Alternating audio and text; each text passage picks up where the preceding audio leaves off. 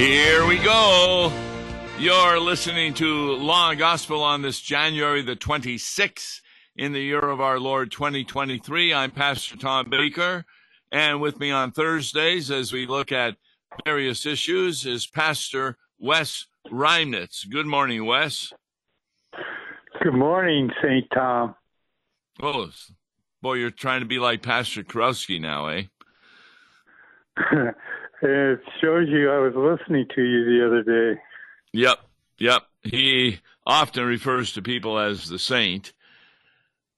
But you got two very interesting articles. We want to start with the one that was already about the Church of England that wants to actually have worship services to give blessings to civil unions between gay people. And this is astonishing. Recently, there's been a pastoral letter that came out from the bishops of the Church of England. It's 19 pages long, but we want to take a look at just a few of the items here as to how far the Church of England has left God's Word.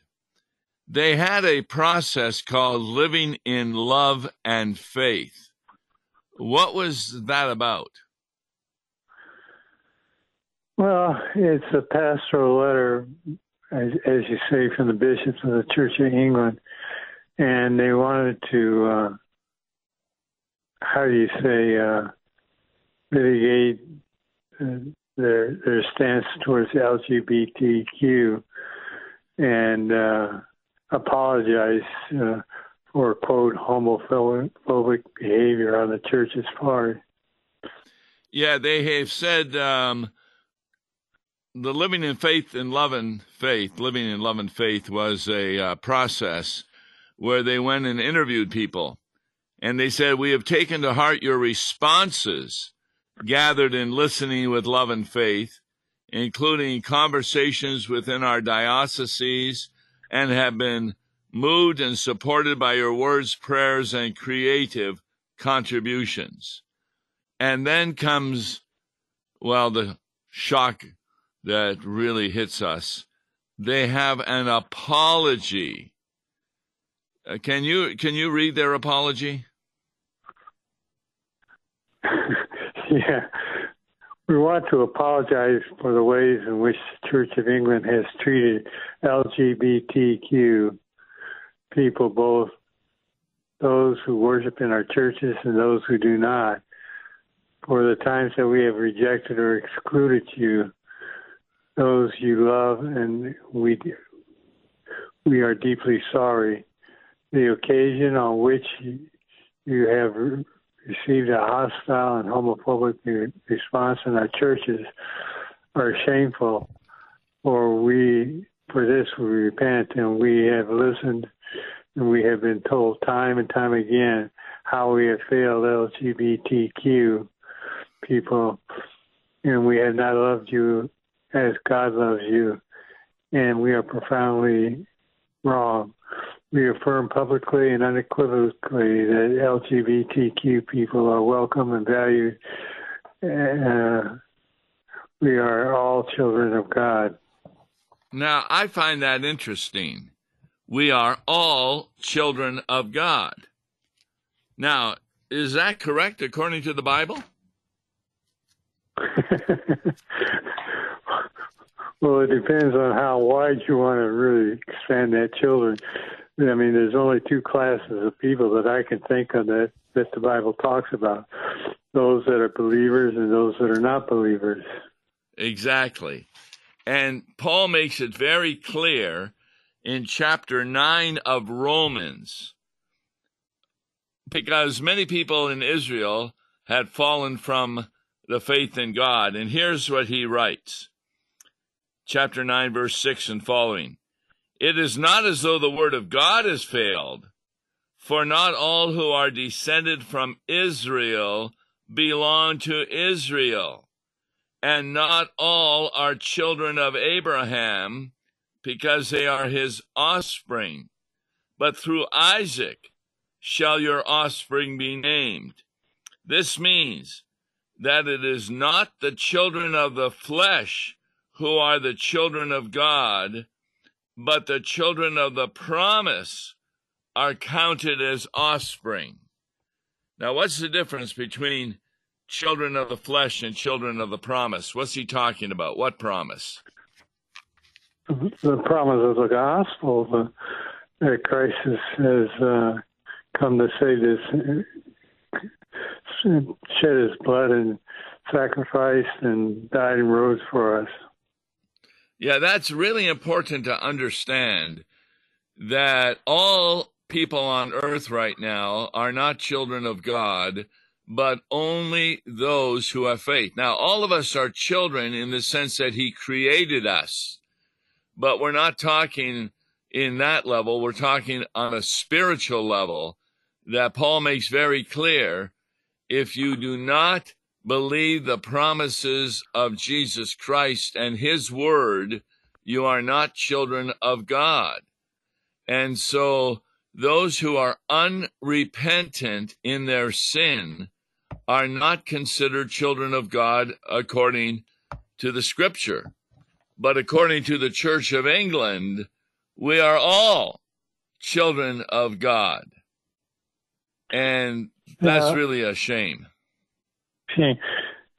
Also, there in chapter 9, oddly enough, we didn't talk about this before, and I was looking at it too, and right there in verse 33, behold, I am laying in Zion a stone of stumbling and a rock of offense, that whoever believes in him will not be put to shame. Isn't that what you're referring to? Yes. When we believe in Jesus, even when we sin, if we repent of that sin, God will not put us to shame, but forgive that sin. But in this situation, we're talking about people who really believe that it's okay to be gay or homosexual or lesbian, and it's not against God's will anymore to even have civil unions in the church being blessed by such a relationship. Now, you know what I think about right away are pedophiles. Pedophiles, yeah. And the reason I think about them, YouTube, you can go there and see all kinds of documentaries. But if you take a look at documentaries on the gay thinking, it's really obvious that there was a pedophile just recently interviewed, and he was told that what he was doing was wrong because he was 40 years old and he was fooling around with a 12-year-old. And he said, what's wrong with that? And the person who was interviewing him said, well, you know that you can only have a proper relationship if both are willing, and a 12-year-old is not willing to have such a relationship. And the pedophile looked at him and said, obviously, you don't know very much about 12-year-olds. My 12-year-old loves our relationship and is more than willing to interact with me in that area. And so it's only a matter of time before what the Church of England has said. Where are you going to draw the line? And to apologize for saying that gay people who are unrepentant are part of the children of God is ridiculous. They get that. How do they get to that opinion, contrary to the Bible? Well, they set themselves up as the authorities of the Bible, and that's been ongoing for God knows how long. What kind of reminds me is I'd also sent you a quote from the Conservative Reformation on the 3 stages of error. Yes. You know, they always come in 3s. First, they ask to be tolerated, and you not need to be afraid we're just a few of you. And then second, it moves to assert equal rights, that they're just as equality, much, right? equality, and then thirdly, it claims its own preference of judgment in all disputes. And I think we're almost on stage 3 of this already. Yes.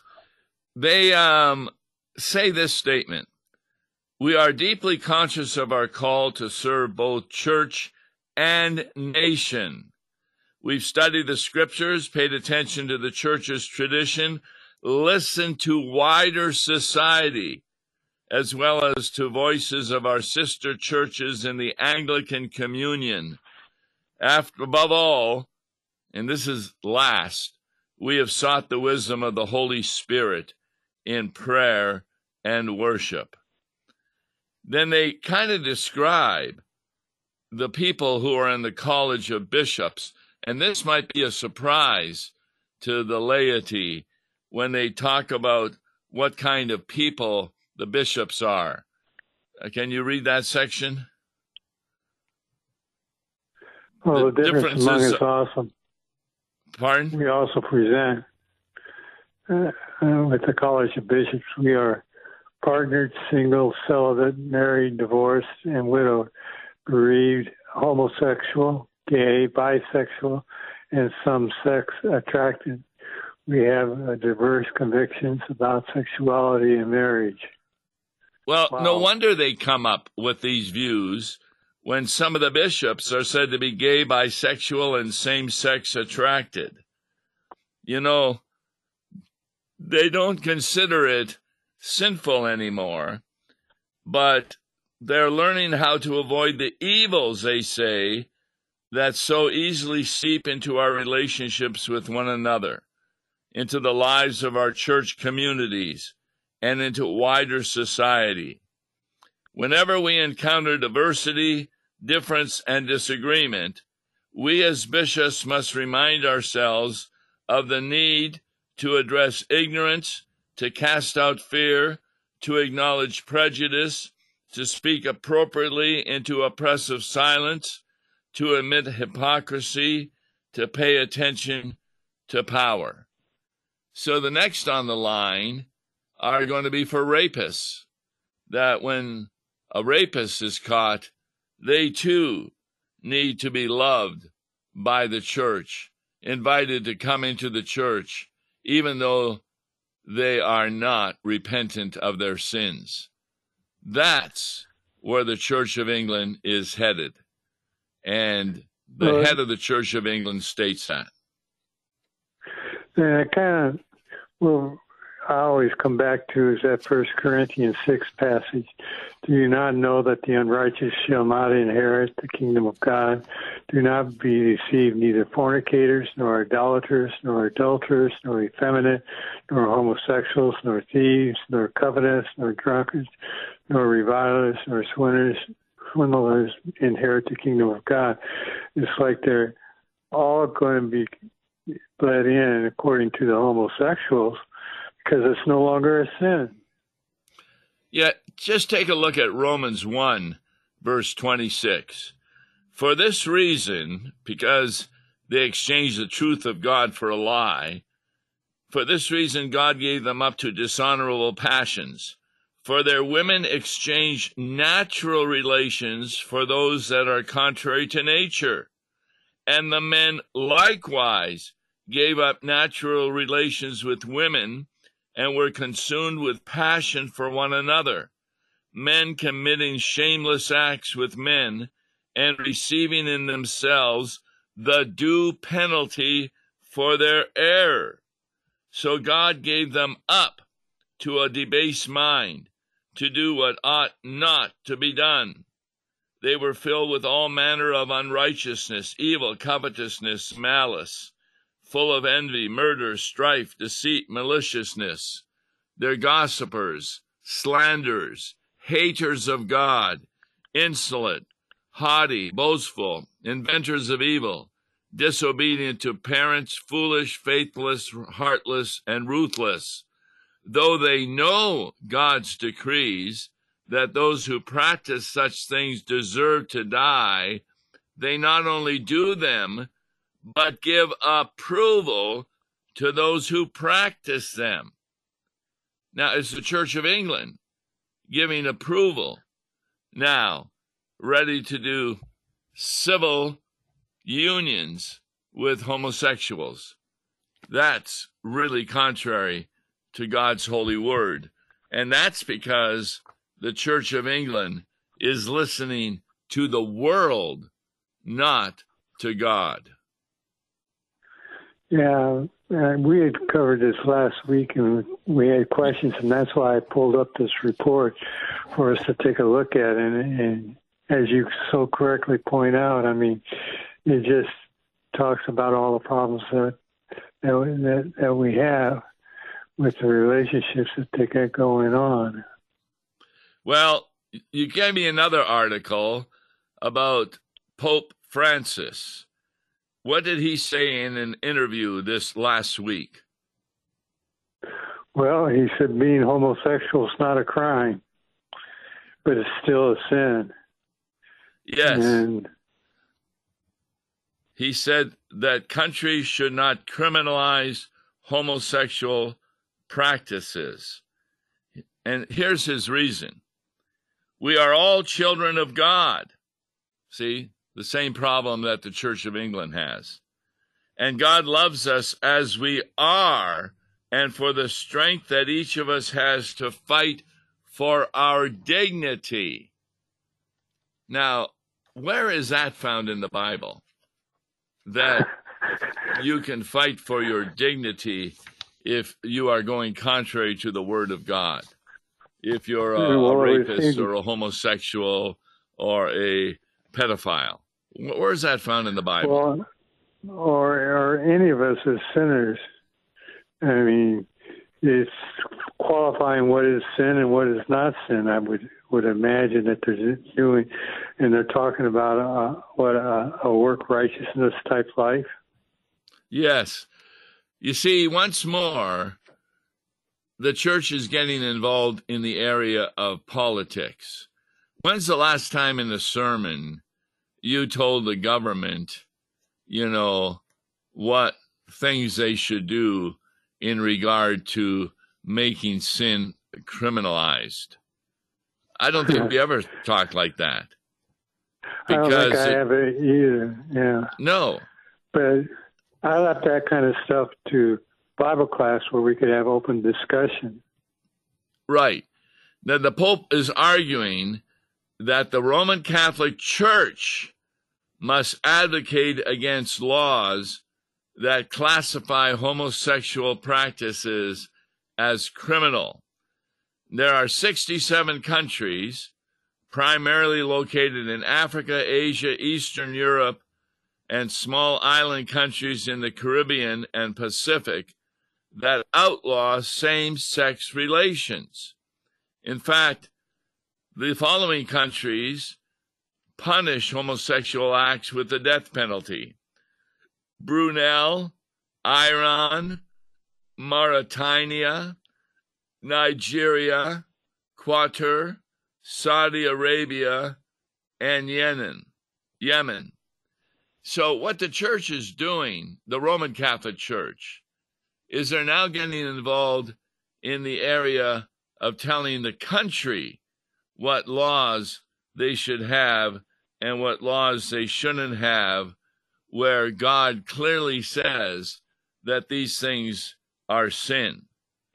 Now, in 2020, Francis said and has expressed support for a civil union law, stating that homosexual people have a right to be in a family. They are children of God and have right to a family. Nobody should be thrown out or be made miserable over it. Well, does that not take away from parents the right to discipline? If we are not to make our children miserable, then we would never discipline them or accuse them of any sin. And that certainly is contrary to the book of Proverbs written by Solomon under the gift of the Holy Spirit. And, the stuff I read, is, especially from Scripture, where it's a practice of homosexuality. And he talks about them being a family together.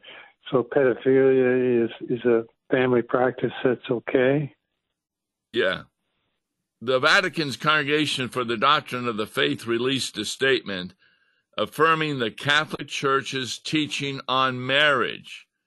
And they proclaimed, and this is in contrast to the Church of England, it is not licit to impart a blessing on relationships or partnerships, even stable ones, that involve sexual activity outside of marriage.